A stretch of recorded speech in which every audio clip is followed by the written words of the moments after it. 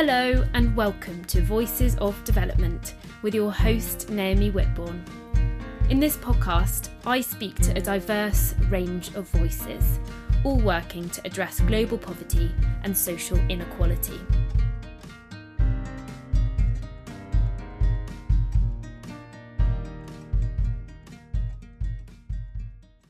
Today I'm speaking to Edmilson Angelo.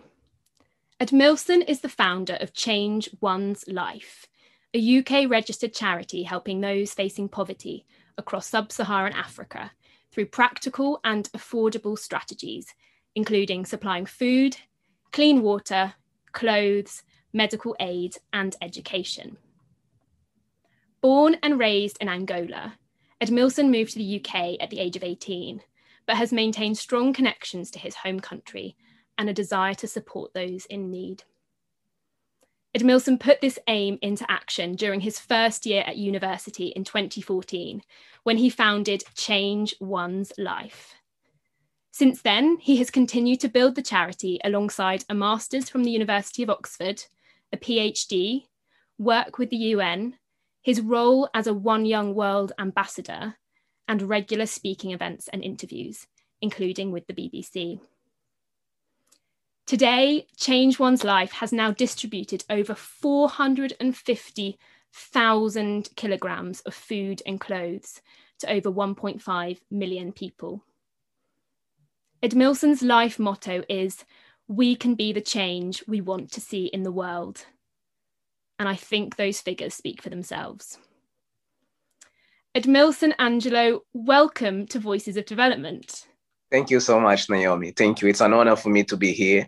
And thank you for the introduction. That was amazing. So I was reading the introduction, which, by the way, is an extremely impressive resume.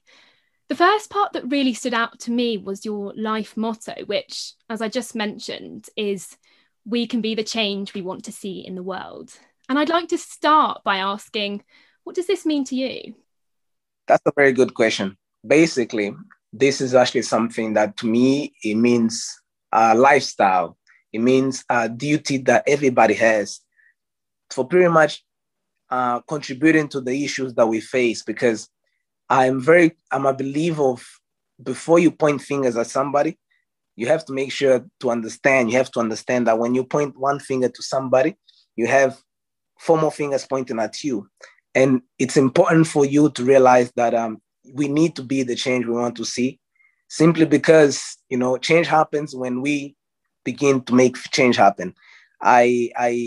This has become my motto because I'm very influenced by people like Gandhi, who actually the sentence comes from him. And more than that, I have come from a place where people have been very dependent on waiting for people to do things for them. And it is important for people to realize that the power to make change is within our hands. And once people realize that, they start doing wonders in terms of changing what they don't like and what they like, actually. So this is basically what it means to me. It means the capacity for me to realize how powerful I am, to not just complain and see things, but change the things that I think should be changed. That was so eloquently put, and such a positive way to start our conversation today. And of course, these personal aims that you just talk about, and particularly that point about being able to make that change yourself, don't wait around, the power is in your hands. That really closely relates to the aims of Change One's Life, which are, and I quote here, to feed the hungry, educate the poor, house the homeless, and comfort the downcast. So why is it that you decided to focus on these areas, and how are you going about that at Change One's Life? I guess if I had to summarize one sentence, I would say that our goal is to be the voice for the voiceless, and that includes the environment. One of the main reasons why there has been a big vision and a big goal in terms of work with the charity has been because poverty has been one of the biggest crime everywhere. Particularly where I come from, which is Angola and Africa in general. So I understood that it's important for me to realize what the main issues are in order for us to tackle in a better and sustainable way. But the reality of it is that sometimes in order for you to help a child, you need to help a whole family, you need to help a whole community. That is why our idea and our goal sort of like extends towards more fields, whether it's house the homeless, educate the poor, comfort the downcast. So basically, we understood that in order for us to tackle a big issue, which is poverty, it's important for us to take an interdisciplinary approach in order for us to have the best and the most impactful influence on people's lives in a positive way. I really liked what you said there about giving a voice to the voiceless, which is very on brand for this podcast. So I'd like to ask what you mean by that. Basically, what I mean by that is the capacity for you to understand that with the power you have, you can basically reflect how people feel using the platforms that you have. A good example of it is that in many places where we go, for instance, in some of the villages that we work in Namibia, in Angola, many times when we go out there, people want to express what they're living. People want to express what they're going through. And majority of the times, what we see doesn't really reflect what people are expressing over there. And this is actually something that we decided to implement within our charity, which is not try to portray things the way they are not. Make sure that we go there with our open hearts and portray what we are seeing and what we are feeling. And most of the times is the capacity for us to take people to these villages and to these communities and make them understand that where you are going to see happiness. Besides everything that people don't really have, you are going to see happiness. And this is the type of things that people want to pass into the community outside, is that besides all our concerns and all our struggles, there's still happiness here. That is why you need to be grateful for whatever you have, for whatever you are living, and for whatever you are going through. So being the voice for the voiceless, I was realizing that maybe with the platform that we have, which is the capacity to mobilize a bigger community to come together for a good cause, we can maybe start to give the visions of the people that we are working with, because we believe in participation. So many of the things that we do reflects what we are going through in terms of where we are working in the communities. So that's basically what do we mean by giving a voice to the voiceless. And as we know, in many places, including the place where I'm from, in the continent where we work, many people who are oppressed, whether economically, whether politically, they tend not to have a voice in this space. And when we do the work that we do, in the way that we are doing it, we tend to express or maximize the voices and whatever they're going through. And when I mean the environment as well, is that even though the environment seems like it's perhaps the thing that speaks the most, but that we don't listen to it. And that's why it's important for me to emphasize this idea that being the voice of the voiceless, including the environment, because this has been something that as we go on, we are more and more putting towards our agenda. You make a really important point there about participation with local communities and also the role the environment plays. And I'd love to hear more about some of these participatory projects that you've been working on, which I know are in Angola, your home country, as well as Namibia, Mozambique, and South Africa. So could you share some examples of these, perhaps some of your favourite projects or those that have had the greatest impact? That is a very tricky question, because we've been doing the work that we do for over 6 years now. And everything really began with when I came to the UK and started to realize that people in the West, they mobilize towards philanthropic work so much, even though they're not really connected, or they don't really live that on a daily basis. And this is how I began to think, why, if I come from places where I see and live through these situations on a daily basis, I'm not able to do much. Why do people in the West do so much when they're not really connected with this reality? And that's how I started to do the work that I do with the charity. And in the first year, we basically, the goal was just to ship donations to Africa. So I used to put up flyers at my uni asking people to donate clothes, school materials. And every time I used to go back for holidays, I used to pay extra luggage to carry the donations with me and donate it towards orphanage, street vendors. And to me, I just wanted to do something. in the beginning of it. Didn't have much experience. I was just a kid with a dream to not talk too much, but to do. It's actually one of our hashtags today, do as you speak. And what happened was we began with the shipment of container. We shipped the first container in 2014. And in the very beginning of it, our aim was just to focus on education because we believe that education is the main weapon to fight poverty. But the reality is that sometimes when you go to a place, you might think that education is the key to solve the problem. But in order for that to actually happen or to have the impact that you're waiting for, you need to bring something else. And this is how we started to approach each mission or each project as something that starts from, a deep analysis of what really is the reality of the communities, together with what people say that they really needed for their own development. And I remember when we started with the weekly classes in Bengo, which is one of the provinces in Angola, the kids were not getting a lot out of it.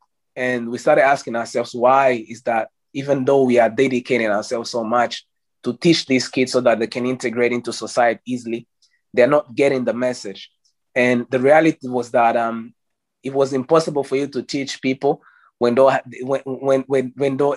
don't have electricity to practice what you're teaching.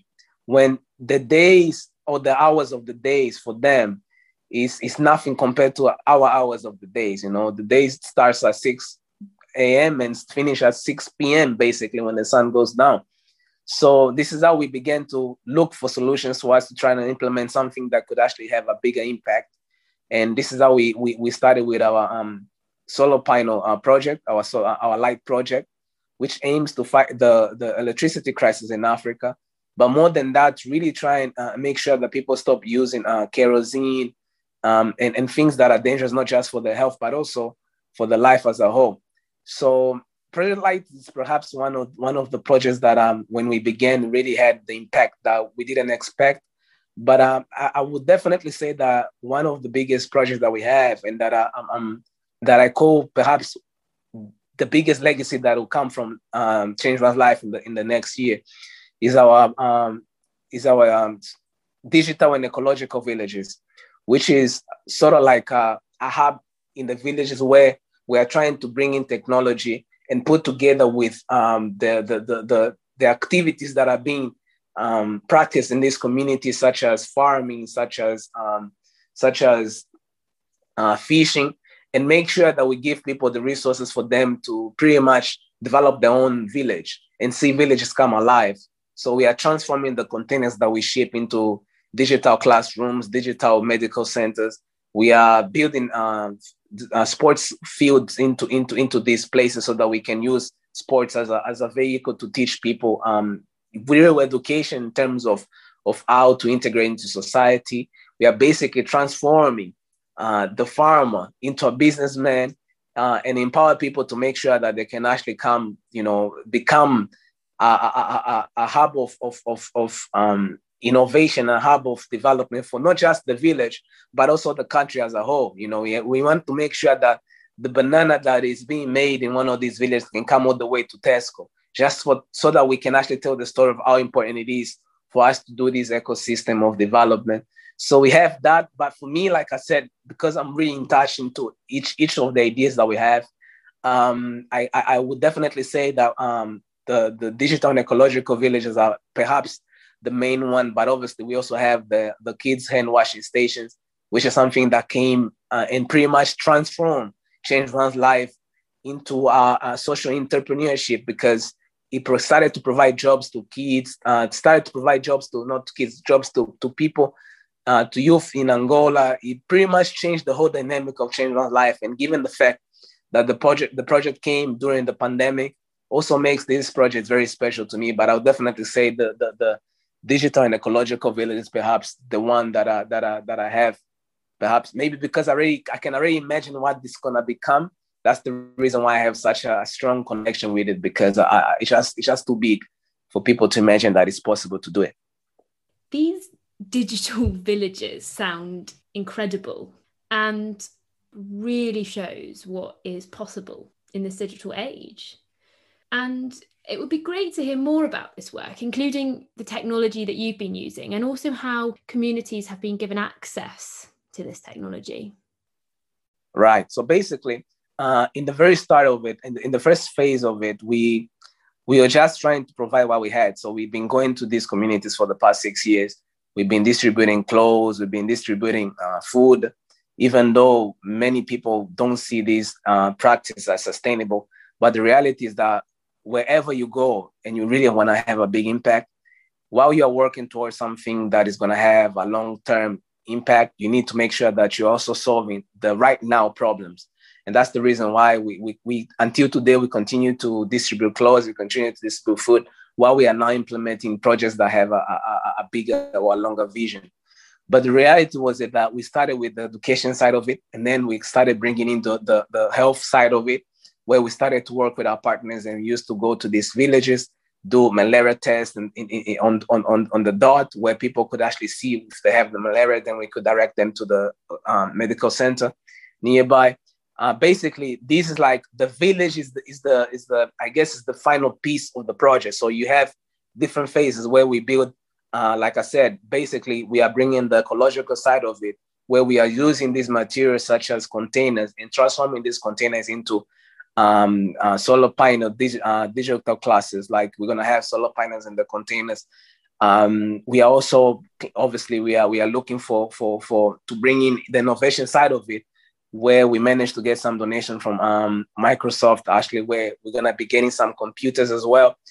We are using some drones to maximize the capacity, the production of the things that they produce in the villages, because we noticed that in many places, because they only know one thing, so everybody makes or produce the same thing, which in a way it's a little bit problematic, because then there's just so much of it that they don't, either somebody's not gonna sell it, or they just won't have a way to channel everything that they're producing. So one of the ideas that we came up with was to give a challenge to each families in the communities, and different families produce different type of products. For us, for instance, one can produce the tomato, the other one can do the bananas, the other ones can do the mangoes, and basically, and then they can exchange within themselves, within the village. And that way they can basically increase the productivity of whatever they are making. And when they sell it, basically the probability of each one of them actually having a market for their own is much higher than everybody just making, one thing. Because I know that in many of these places, they like to be known for one thing, like that village is the village that makes the best bananas, basically. But that is also problematic, because you become very dependent on that. And there isn't much that you can really rely on if that doesn't happen. So this is some of the things that we're using. So we're using drones to maximize the capacity of production. We are using technology like computers, iPads, to bring education and digital economy to the whole community as well. We are also using, like I said, the solar panel to promote a more ecological energy, a more sustainable energy. And more than that, to use the resources that Africa has the most, which is the sun, to try and really just see a whole village come alive. That's why at night, when you see the lights are out, you see that it's literally it's like a rebirth, pretty much. I can only imagine how that feels. And for you particularly, going back to Angola and seeing the impact that that's having, I can imagine that feels extremely gratifying. 100%. Yeah. In fact, how does that feel? I'd love to get a bit of an insight into that. That is it's one thing about these journeys, that it has been a very crazy in a grateful journey, because I always believe that it's important for you, whatever you do, always start from home, because the probability of you going in the right way if you start from home are always higher, because I think it's where you solidify not only your vision, but also it's like, I wouldn't even say like paying homage, but I am because you are, basically. It's these type of ideas that we have in Africa, where I am because you are, and you are because we are. And one of the things that I always had in mind was that when I decided to start with the charity, I realized that I had a bigger vision, not just for my country, but for the continent as a whole. But it was very important for me to start from home, not just because this is the case study that I knew the best, and maybe that's the reason why we could actually you could actually tackle the problem in a much easier way. but it's also one of those places where you say, if you can make it there, you can make it anywhere. So it was a big challenge for me to be like, you know what, even though this is a country that has a lot of resources, that has big problems, and where the charity side of it is not really as big as, like, as in Somalia, as in, other countries in Africa, because I know this country and I think there's a big, big, big potential in terms of the youth to be involved in this. I think this can actually happen. And it's funny because only after 6 years, people are actually starting to believe that, whoa, this is so big. And this has been here all this time. But it's a little bit complex because I think one of the biggest advantage of Change One's Life, which is also paradoxical, because it was important to start from abroad, because that way you could have a bigger, I wouldn't say audience, but a bigger market for you to go and mobilize people to help. But also, you also find a lot of difficulties when you start from outside, trying to work from at home, because they like it when things are created at home, but which is a little bit problematic, because if things there do not work, and then basically your work just stops. Back in I remember the first time I shipped a container, it was actually a very difficult story, because it cost me more to take the container out of the port than to ship the container from the UK all the way to Angola, just because of the bureaucracies and everything that was going on at the time. But that was just what made me believe that, maybe I have a very big, important mission here to go against all odds and continue to help people as much as I can. But I have to do it in a way that people realize that, because people realize that I'm not doing it for any sort of, reasons behind that could maybe make people see me as a challenge to them. And that was important for me to do things behind the door. So we did a lot of things all these 6 years, but people just didn't know it, because we decided to do things that way, just to make sure that we build trust with the communities, that we carry out research, just to make sure that we actually understand what we are doing, while at the same time not make too much noise, because we know how things are in terms of doing the type of work we do back home. But every time I go back home, I think it always feels like like I'm born again, And once you start getting, mothers giving your name to the kids, when you go to communities and they really feel like you are one of them, these are things that money can't buy. And I think I have now reached that point. That's why, as the years continue to go by, I realized that maybe this is just my destiny here, and I have to carry out, with the best responsibilities that I can, and with the best, effort in my hands to try and make this happen, because it's really what I'm destined to do, is to try and do my bit and make sure that I inspire other people to do the bit, so that way we can actually solve the problem, not just for Angola, but for our continent as a whole. And like I said, everything I do, even though it starts from home, it always has a global vision. So that's why I always said local solutions for global problems. I think that part about local solutions for global problems is such an important point. And you also talk there about some of the challenges with starting outside of the country. And I'd love to get your thoughts on what some of those challenges and also how you've overcome those at Change One's Life have been, because you talk so eloquently about the need to involve the local population, for it to be community driven, and I can see that can come at attention sometimes. So how have you reconciled that?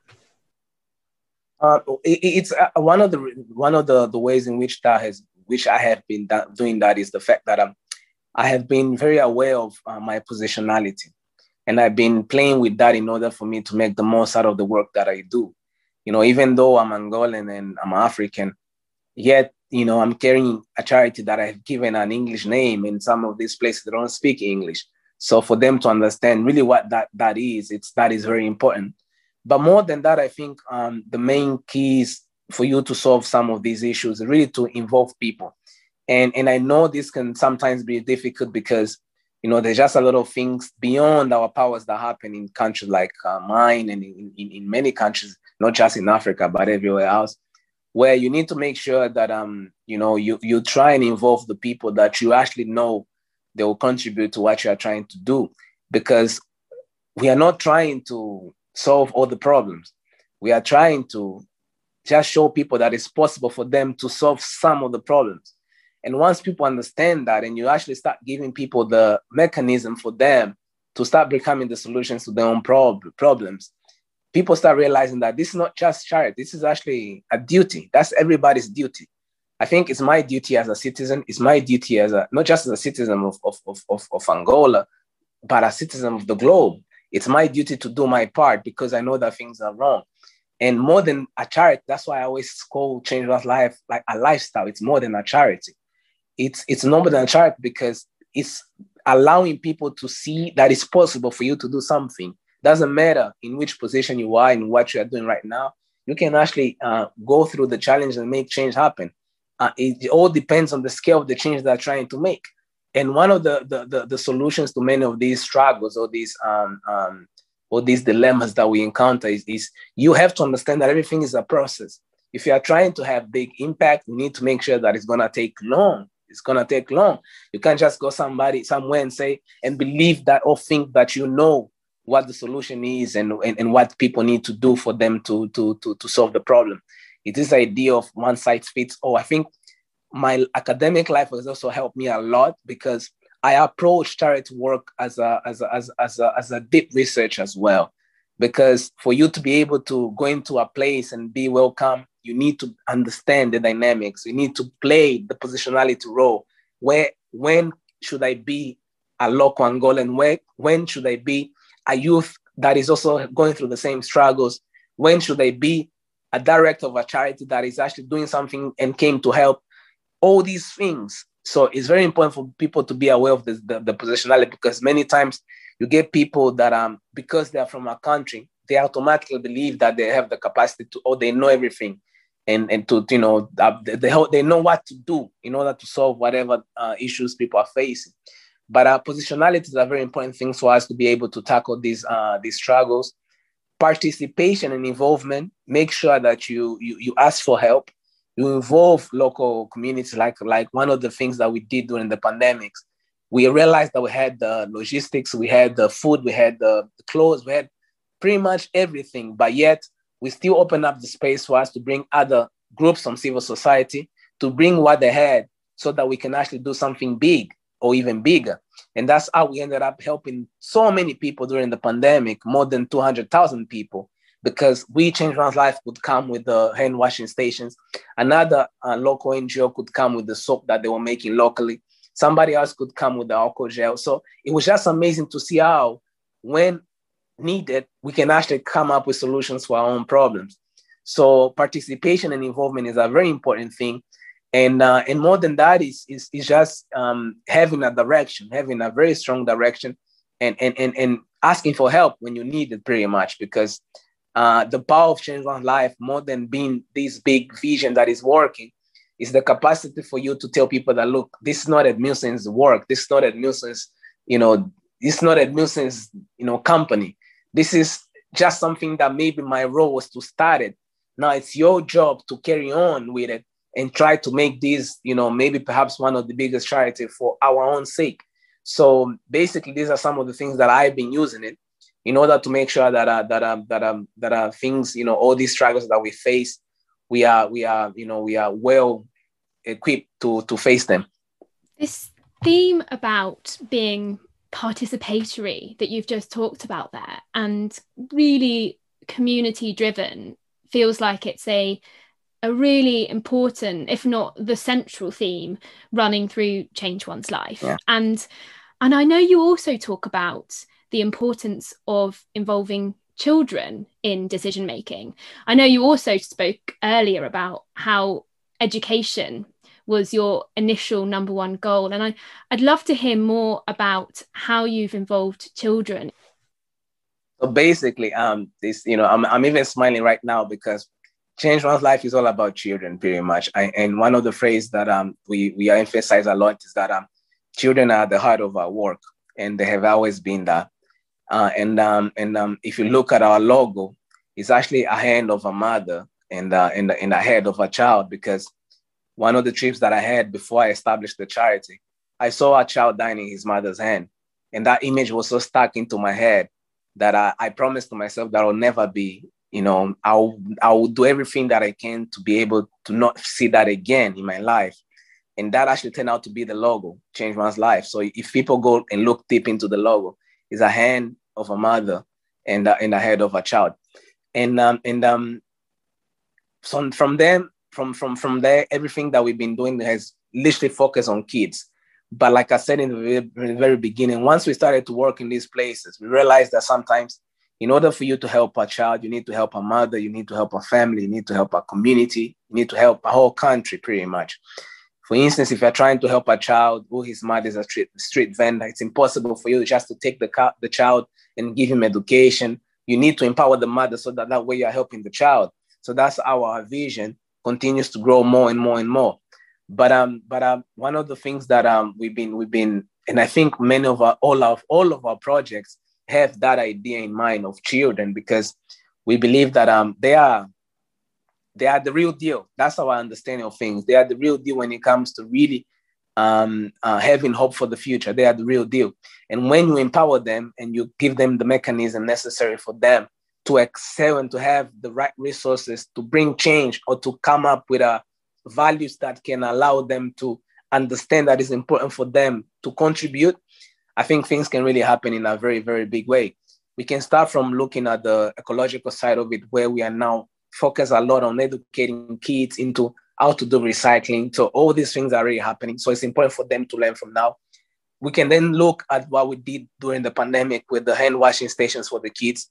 We are like, look, it seems like people have forgotten that these are actually the main segment that we need to focus on. Yes, we know that the elder people are more exposed to it, but what are we really doing if we're not focused on the kids?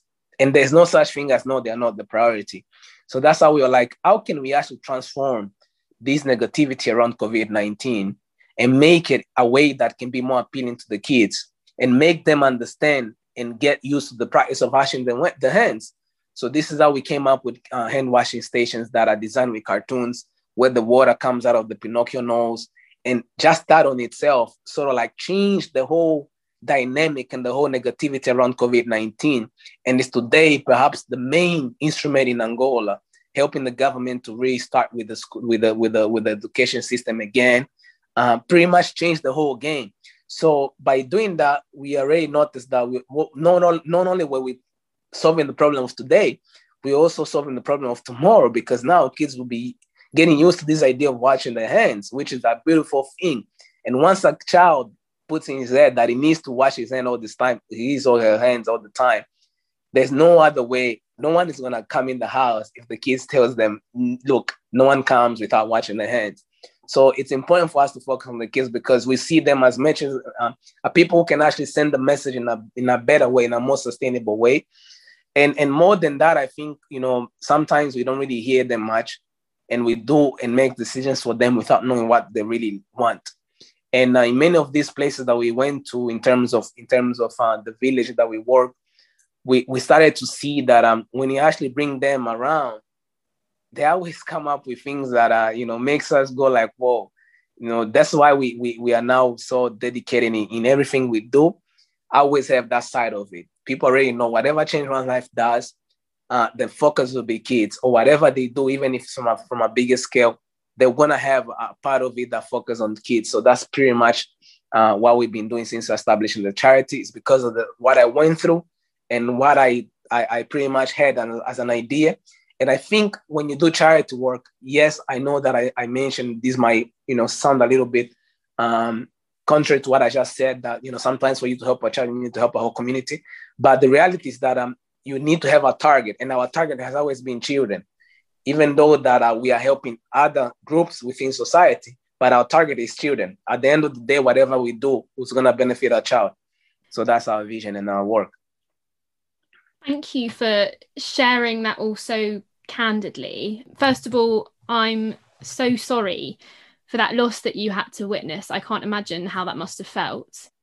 But I think that story that you ended on, and that really important message of the power of children, was one of real hope and positivity, and a wonderful message, I think, for us all to take away there. I feel like I could speak to you all day about some of the incredible successes and the really positive changes that you've experienced, but I'm I'm also really keen to move our conversation on to some of the challenges that you've experienced at Change One's Life. And I should caveat what I'm about to say by reinforcing that I'm a very proud proponent of global development and a strong believer in the ongoing need for continued international support to the poorest regions of the world. But there is no doubt that there are some real challenges. And of course, one of the common critiques is that several billions have been donated to poor regions across the world for several decades, both in the African continent, as I know we're talking about today, and other regions of the world too. But yet there are still, sadly, millions of people living in extreme poverty. And if we think about Angola specifically for a moment, the country has received about 150,000 million US dollars of aid each year for the past 2 years. Right. But yet approximately 16 million people, or over half of the population, still live in extreme poverty, which I think is a really stark statistic. So, and I realise there are no easy answers to this question, but why do you think the short-term relief aid that you provide, at least in parts, at Change One's Life, is still needed to support the populations that you work with across sub-Saharan Africa? What do you think is happening there? Basically, that's a very good question. I think that has been one of the biggest debates within academia on aid as a whole. And I think if we have to go and do a deep analysis of the problem, we're always going to end up with the same answers, which is corruption, which is, the political matter of it, which is one of the reasons why the way in which the money is channeled doesn't really go where it's supposed to go, and the lack of involvement of the local, grassroots organizations that really do the real work. But because the reality is that even though people see Change One Life as a very big charity now, we are still very small. Actually, we are very small compared to many other charities. But the reality is that we are doing as much, or perhaps more, than the big charities do. And that's because we don't focus on the problems, we focus on the solutions. And sometimes we tend to work whatever we have and how we can just to make change. But the reality of the matter is that in the very start of the charity, we are focused mainly on, working with whatever we have. And what we had was clothing. And we noticed that this has been an industry within the West where people donate and then the charities make that into money, which they say is going somewhere else. But the scandals show us that many times some of that money was not really going to the right place. So we wanted to do it different. We wanted to actually start using these clothes to go and give it to people. And that has actually been one of the reasons why Change One Life, this just grew so fast, because after the first container, when we shipped the container and we distributed the donation, then we came back and actually showed everybody, look what we did. We started getting help from everywhere, Nike, William Martini Racing, so many, I'm not going to advertise them now, but so many companies, because it was so authentic. They are not used to see a small charity being run by students, university students, because I've been a full-time student all throughout the charity. And being able to come pick up donations, ship the donations, distribute the donation, come back and show proof of it. But the reason why these short-term solutions continue to be a very important thing in the communities that we work on in Sub-Saharan Africa is because when I go into a place and I'm giving somebody a hat in 2014, and I come back to the same place in 2018, and that person still has the same hat, there's no way I cannot be moved by that and realize that that hat has power.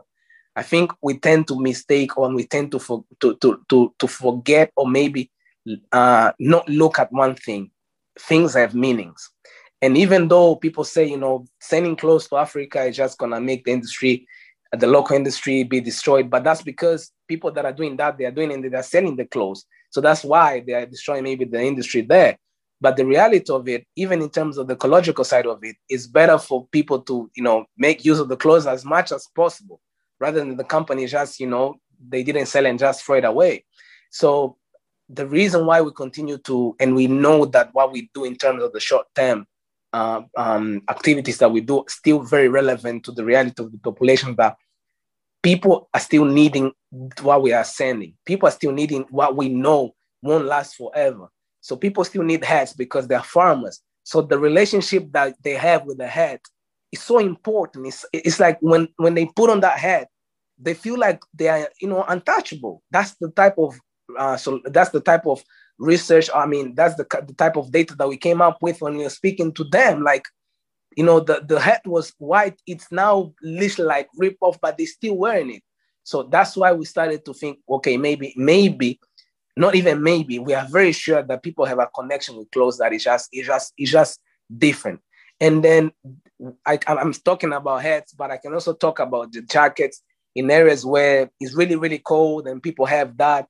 So it's just the meanings that people give to things which make us believe that what we do continue to be very important in terms of what we do in terms of the short term. But more than that is the capacity for us to realize that in order for us to go where we want to go, it's important for us to start somewhere. And starting somewhere requires this type of activities that we do, at least all the way since we began with the charity.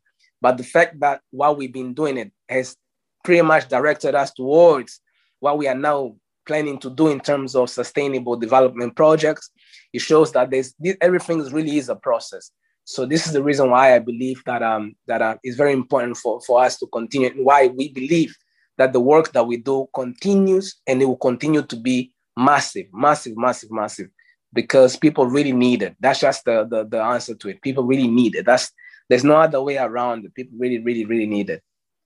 I think you've picked up on so many important and really, really complex topics there. I think the one point that really stuck out to me was the power and importance of small local charities, or at least small charities. I mean, you describe Change One's Life there as a relatively small charity, and the opportunities and the impact that those sort of organisations can have, perhaps in contrast to some of the larger ones, which I think was a really interesting point. I mean, I know, for example, that in the humanitarian space, small, particularly local charities account for about only 1%, which I think, again, is a really stark statistic. So what do you make of that? And I think more broadly, what, if anything, do you feel needs to change within the global development industry? Again, this isn't an easy question. I know there's lots to it, but I'd be really interested to hear your thoughts.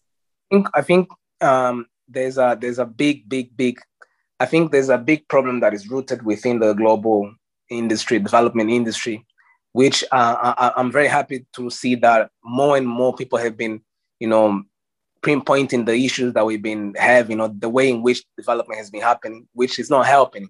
Because if you look at it, if development is meant to end poverty, the data shows that it's actually increasing poverty. And the system of dependence that development has created is so dangerous that at the end of the day, you're like, wait, many of these countries, they'll never be able to really develop because of just how stuck they are within this international development industry. But the reality of it is that the problem is just that even within this industry, there's monopolies that continue to perhaps make the distribution of aid very, very centralized, not really diversified. And some of those that get the credit, sometimes they're not even the one carrying out the work. I know there are a lot of cases where big charities, even big global institutions, they get the credit, they even get global prizes, but the people that are really doing the work are local charities that are really putting the hands dirty. It's local charities that are doing everything, grassroots charities. And that's not just within people that are working in Africa, even within the UK. And I started to look into this issue and started to, which is a debate that I'm trying to create within countries like Angola, where it's a very centralized system where the government, it seems to be the one that needs to solve all the problems. But in the UK, you can tell that we what we call the third sector, which has been very important for the contribution, not just for aid as a whole, but just for the contribution of the GDP of the country as well. So there isn't such thing as a third sector in many countries. And after COVID, in one of the activities, I actually said, look, we need to begin to speak about the third sector, where it's us, basically. People need to understand that what we do can be data for us to help, because If you forget the government, we are almost 33 million people here. If each one of us donate £1, imagine we could actually build, many of the hospitals for the COVID. So many of these debates began to come out through the work that I've been doing throughout the pandemic. But I think the challenges are just that the process of distribution of resources is still very centralized, and maybe the people that are willing and really have the knowledge and the capacity to carry out some of the missions that really do much of the work, they continue to be very not invited within the space of decision making. And there's also this idea of one size fits all, where if something that was implemented in Zambia worked, that means that it's also going to work in Angola. That means that it's also going to work in Namibia. When even though they are part of the same continent, but a country with different identities, different realities. So we need to be patient and involve local people to understand what's best for countries like that. And I guess within international development industry, people have been very lazy to realize that each case is a new case. And that's the reason why we've been making a lot of mistakes and just giving country money. And rather than actually things happen the way we want them to happen, they actually get worse. So I think there's a lot of issues within the development industry.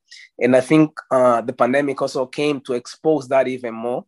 And now that we are living through a new reality where it will be more important for people to cooperate with local NGOs, with grassroots organizations, I'm optimistic that now we'll see maybe perhaps a more dynamic practice in terms of the international development industry. So yeah, the issues are massive, but I think they are right there. I think they are resolvable. We just need to really make sure that we bring more people to the decision making process. We diversify the channel of resource distribution, and more than that, we start looking at things as if one size fits all. It's each country has its own reality. There are so many really, really important, albeit very complex ideas that you've talked through there, and totally agree of the need, particularly to involve local decision makers. And I think that really comes back to the heart of what you've been talking about today, about how to make this process participatory, to make it community driven, and to elevate a range of voices. And in fact, Edmilson, that's perfectly on brand with what we are trying to do here at Voices of Development, which is all about elevating a real range of diverse voices, all of the different actors involved within the global development industry. So I think all of what you've just said really resonates and absolutely on brand with what we're doing here.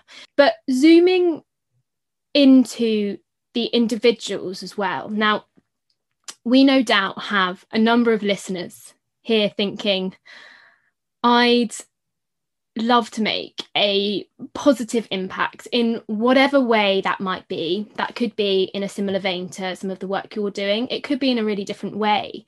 But nevertheless, they may be feeling, there are so many challenges out there, albeit some great solutions, and I'm not sure where to start. So, Edmilson, what would you say to someone who is sitting there thinking something along those lines? I will definitely tell them to start where you are, how you can, with whatever you have, in order for you to get where you want. That's the first thing that I would say. And if you think you are too small to make an impact, I know this is a phrase that people say all the time, lock yourself in a room with a mosquito and see how such a small thing can have a massive impact. And we have, like Nelson Mandela said, our time in this earth is limited. And we have to make sure that while we're here, we need to do everything we can to change the direction or the dynamics of whatever we want to do for our country or for the globe. Because today, a problem for one becomes a problem for all.